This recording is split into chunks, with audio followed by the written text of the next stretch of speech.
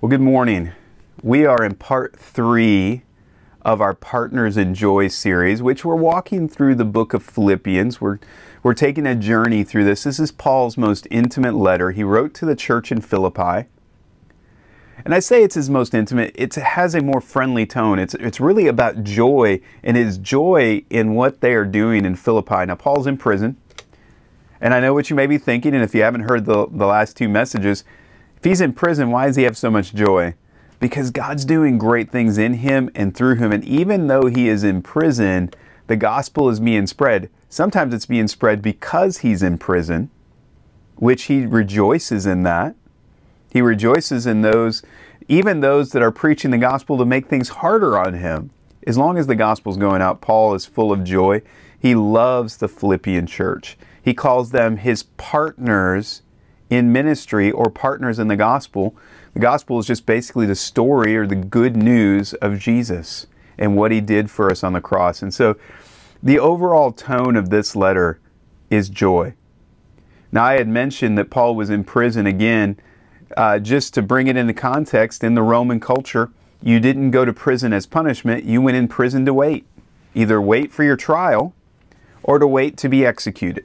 Not a happy place to be. It was not kind circumstances. Many times when Paul wrote letters from prison, he talked about being in chains for Christ. So today we're going to dig into chapter 2, and we're going to see what Paul is speaking to us about. And this is probably as close to a warning as Paul gives any of us in this book.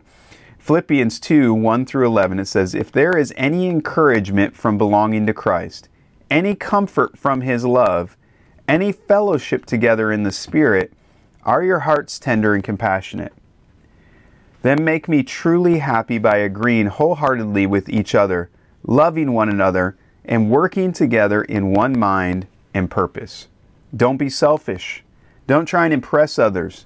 Be humble, thinking of others as better than yourself. Don't look out only for your own interest, but take an interest in others too. You must have the same attitude that Christ Jesus had. Though he was God, he did not think of equality with God as something to cling to. Instead, he gave up his divine privilege. He took the humble position of a slave and was born as a human being. When he appeared in human form, he humbled himself in obedience to God and died a criminal's death on the cross. Therefore, God elevated him to a place of highest honor and gave him the name above all names, that at the name of Jesus every knee should bow in heaven and on earth and under earth, and every tongue declare that Jesus Christ is Lord, to the glory of God the Father."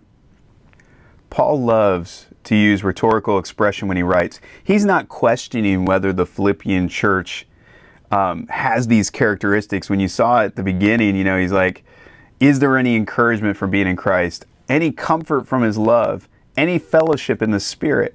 Are your hearts tender and compassionate? He knows that they are. It's kind of rhetorical.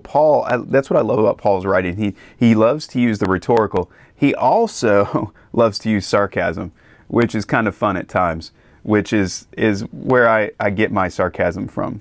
Well, maybe not. All right. He's not questioning the Philippians church and their characteristics. He's saying that because of these characteristics, the church needs to be unified. Look, you're doing all of these other things. You have joy in Christ. You have all this other things going on. Please make sure that you're unified in Him. And so I entitled this message, and even the first point today, Unity in the Community, just because it flowed so well. Unity in the community. It's cheesy. Get it on a t-shirt. Maybe get it tattooed somewhere, just so you can remember Philippians 2, unity in the community. Now, because of the power of the Spirit in their lives and because of their love of Christ, Paul has reminded them that they're unified on a mission. This goes all the way back to our study in the book of Acts, that God didn't call us to start churches. He called us to be disciple makers. Each one of us, we're on a mission together to make disciples of everyone that we can. And that's why our church exists. We come together in unity and in love so that we can make disciples of others, so that we can take as many people as we can with us to heaven. That's our goal. We want to take as many people as we can. We want to fill the bus up and get there. So he's reminding them, and he's also echoing the words of Jesus. I want you to flip over to John chapter 17. We're going to look at just verses 22 through 23, but you can read that whole chapter. It's called Jesus' prayer, and it's Jesus' prayer for us, the church, all believers. He even says those words, all believers that will ever believe in him, this prayer was for them. And in that prayer, in verses 22 through 23, it says, I have given them the glory you gave me. He's praying. He's talking to God the Father. So they may be one as we are one. Did you get that? He and the Father are one. You have God the Father, God the Son, God the Holy Spirit. They're three in one. He's saying that we need to have that same kind of unity in the body. He said, I have given them the glory you gave me so that they may be one as we are one. I am in them and you are in me. May they experience such perfect unity that the world will know that you sent me and that you love them as much as you love me. Did you get all of that? There was a lot of things happening there. But Jesus is saying, look, as believers, I'm in them. I love them. And because I'm connected to you, God, we are one. That love is flowing in them, and I long for them to be one so that if they are unified together, the enemy can't use that to push people away. It's going to draw people to them because people want to be accepted. People want to be loved and cared about. And if they don't see the believers loving each other, then why would they want to be a part of it? That's why it's so important that we're unified. That's why Paul emphasizes this. I don't know if anything was going on in the Philippian church that he was directly dealing with, but I think it was a common theme. If you look through the writings of Paul, he talks about unity in almost every single one of his letters. Because Paul knows we're human, we're all different, we're all wired different, and sometimes those differences can butt heads. I've said it many times. We don't have to like everybody, we just have to love them. And there are some people we just don't get along with, that we have a hard time liking in the same sense. But there is a love because we don't want anyone to perish. That love supersedes whether we like that person or not, whether we get along with their personality or not. Some people are just more difficult than others. Some people fit better together with others. That's why groups of people hang out. Because they have those shared experiences and those common things. It's good to stretch ourselves from time to time, but realize that we're all different, but we need to work together for that common mission to bring others to Christ. And when the world sees us fighting against each other, that pushes them away because they're like, man, I have enough fighting in my life right now. Why would I want to come to church and fight? That's not why I come. So the world is watching. They're waiting, they're looking to see if we're going to love them. I don't even have this in my notes. This happened just yesterday. I was on a call with some leaders and a guy that's releasing a book here in September called Doubters Club. He's a pastor that God just gave him a heart for atheists. And he shared his story about how God called him out of his comfortable position at a university down in Texas to go start a church in Denver, Colorado. But when he got there, he was in a coffee shop getting some coffee. He wasn't even sure where he was going to start church. Wasn't even sure if this is what he was going to do. And he got to know the guy that was serving him coffee. For some reason, the Holy Spirit just struck up a conversation for him. And he found out, they were talking, and the guy said, yeah, he told the guy, yeah, I'm coming to start a church at some point. What would you be looking for in a church is what he asked him. And he goes, I want nothing to do with church. I'm an atheist. And I think he even told him that, yeah, if the church actually accepted and loved people, I maybe would go to that church. But they got talking, and God gave him the concept to start a Doubters Club. And they had 5 rules, and I can't remember the rules. If I went back to my notes, I could. But basically, they started a Doubters Club with 7 people that met for over a year Actually, they still meet. Now there's doubters clubs all over. But the story of this was, the rules were, look, you respect everybody's opinion. You listen. There's no judgment. There's no agenda. It's just coming to have a conversation. And out of those conversations with atheists have come some great friendships. Some have even come to Christ because of the conversations. Not everyone. Some are still atheists. But it opens up the door to conversation. See, the church, especially people that say they want nothing to do with God or they don't believe in God, part of the reason is because what they see out of the religious community, and I'm going to say religious because those are the ones that are doing it to try and work their way into heaven, not because they have a relationship with God. But out of the religious community and out of churches, they've seen fighting. They've seen anger. They've seen judgment. They've not seen the love of Christ in many circles. Now, I know that's not flat across the board, and everybody seems to pull from the negative. That's what we do naturally. But on an intimate level, they're sitting down to have a conversation with people that disagree with them, and it's okay. I thought it was a cool concept I wanted to share. Part of it is because we need to have unity in our church. The world is watching. And there's a lot of people like that coffee shop owner that says they want nothing to do with God, partially because they've seen how Christians live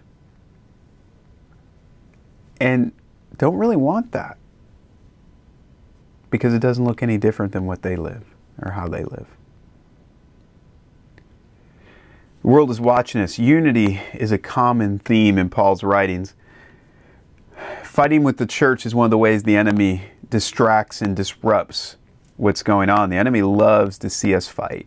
He loves to see the church fight. So I want to give you a few keys to unity. Paul gives us some insights. I'm going to pull from some other scriptures, some other of Paul's writings. He wants to help us develop unity in our lives. So the first thing I'm going to look at is verses 3 and 4, where it says, don't be selfish, don't try to impress others, be humble, thinking of others is better than yourself.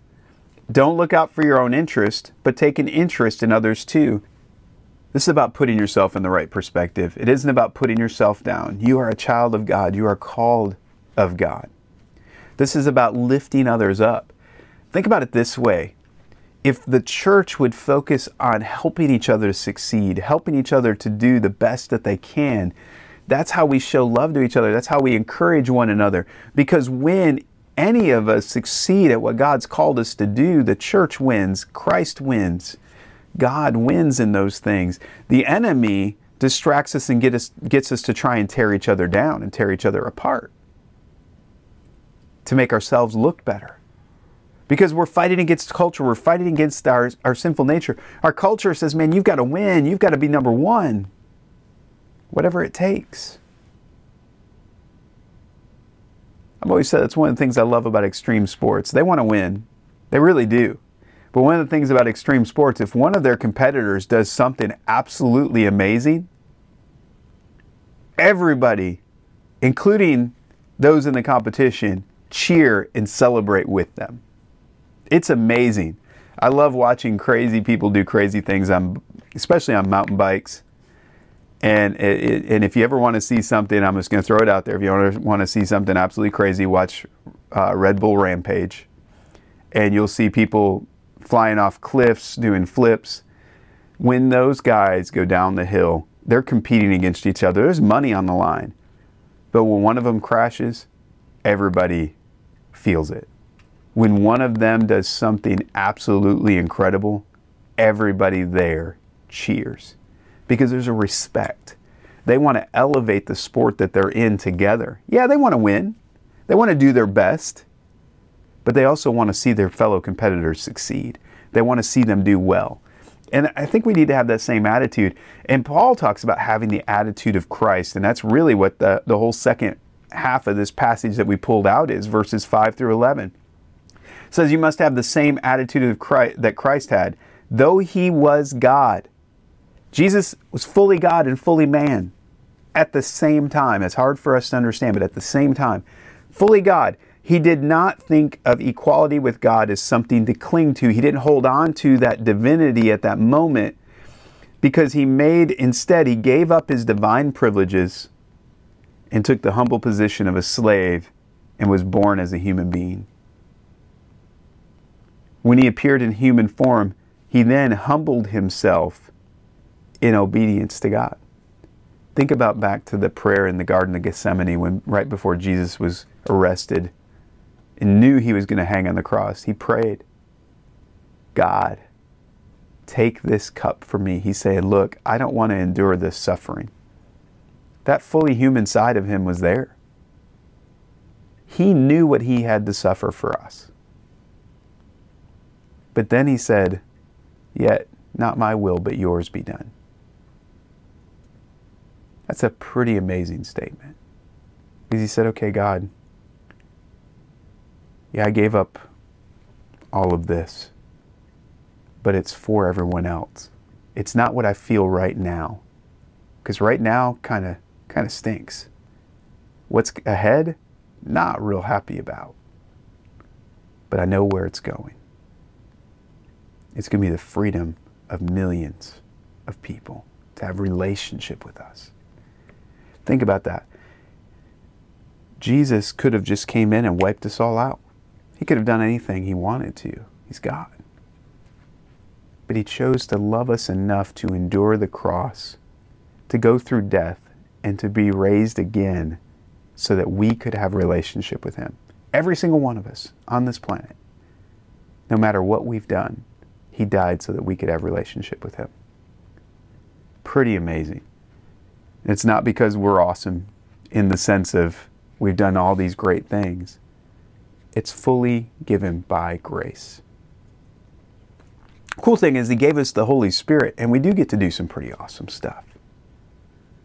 Because he loves us and he cares about us. So we each have a part in this. And we need to help focus on each other. Romans 12 talks about this a lot. I'm not going to go into all of it. But I do want to read verses 3 and 5 of Romans 12. Or 3 through 5, excuse me. It says, because of the privilege and authority God has given me, I give each of you this warning. Don't think you are better than you really are. Be honest in your evaluation of yourself, measuring yourself by the faith God has given you, or given us. Just as our bodies have many parts and each part has a special function, so it is with Christ's body. We are all parts of one body, and we all belong to each other. Paul uses the illustration of a body because every part of our body is not identical. They don't serve the same function. They don't look the same way, but they're all important things. They're all important parts of our body.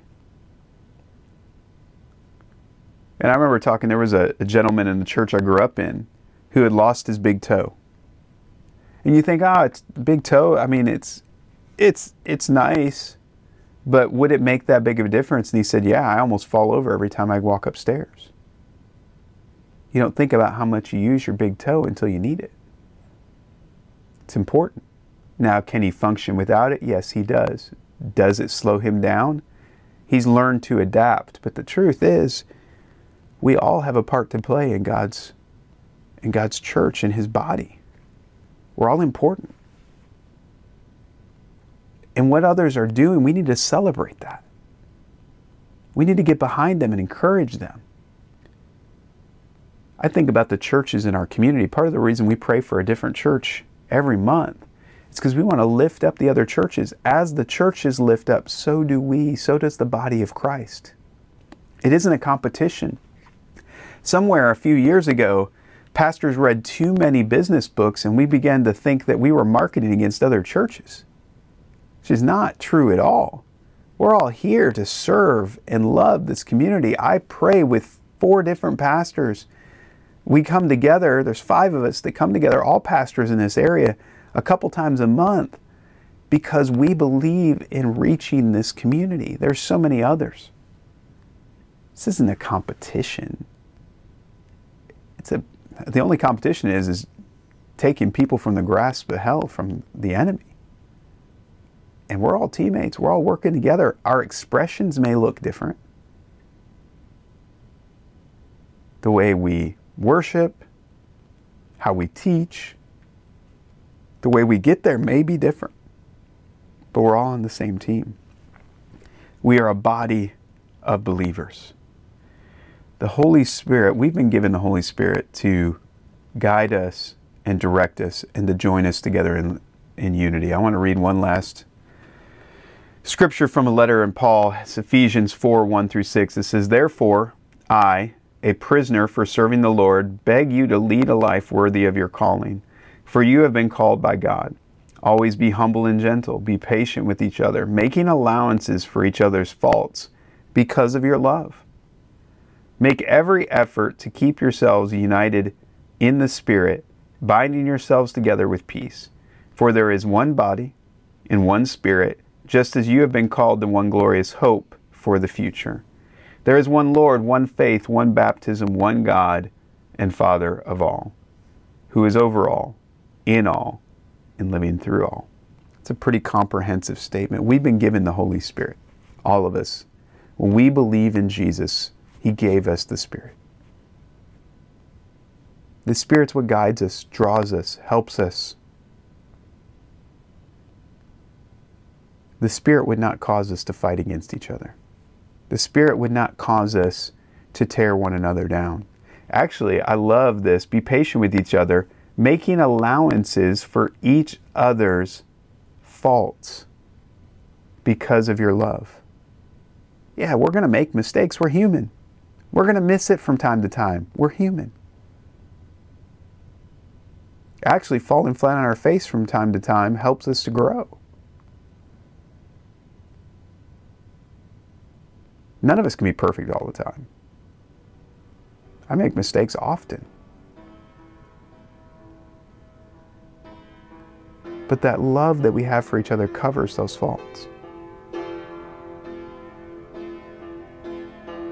And we love each other enough to help each other grow so that we don't make those same mistakes again. So that we can move forward together.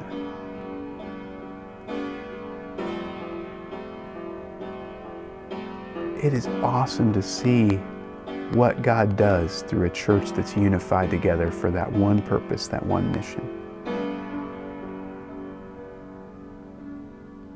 Let's allow the Holy Spirit to bring unity in our community. I know it's cheesy, but it's true. We need it. We need unity. We need to be moving in the same direction. And that direction is to be on mission for God, to be disciple makers, to draw people to Him, whatever that takes, whatever that looks like. It's not a competition. It's not about what church is better than another. I'm going to tell you, there's a bunch of churches that are a lot better than we are at a lot of things. Production and speaking, gosh, there's a million people. I could send you some podcasts that speak better than I do. If you just want a good message, I can give you a bunch of them. But being a part of our community, being a part of where God's called us, you have a place, you have a purpose. God's called us to reach this community. And we thank you for being a part of it. We want to see you succeed. We want to see you grow. We want to work together to see people's lives changed, for them to have a relationship with Jesus. So if you're struggling with maybe your own self-doubt, maybe you're struggling with looking at other people and getting consumed with what others are doing, we want to just give that to God today as best we can and ask Him to help us in that. Help Him to ask us to be more concerned about lifting others up than we are about making ourselves look better. See, I found that when I focus on helping others, I become who God wants me to be. The gifts that I have shine in those moments. And I believe that's what God wants to do in us. So let's pray together today. Father, we thank you. We thank you for what you're doing in and through us. Lord, I pray that you would take out pride and arrogance and And even that self-doubt that we have, Lord, I pray that you would fill us with your Holy Spirit, that you would help us to operate in humility, that we would keep ourselves in the right perspective, that we would have your attitude, Jesus. That we would do whatever it takes for somebody to come to know you, to have a relationship with you. And Lord, I pray that you would just bless each one that's listening today, that you would fill them with your Holy Spirit, encourage them and love them today. We ask these things in Jesus' mighty name. Amen. Amen. We love you. Thank you. Again, if you need prayer today, please click over here on the right side of the screen and just click prayer and somebody will pray with you. It might be on the bottom of your screen. We love you and are thankful that you're here. Have a great week.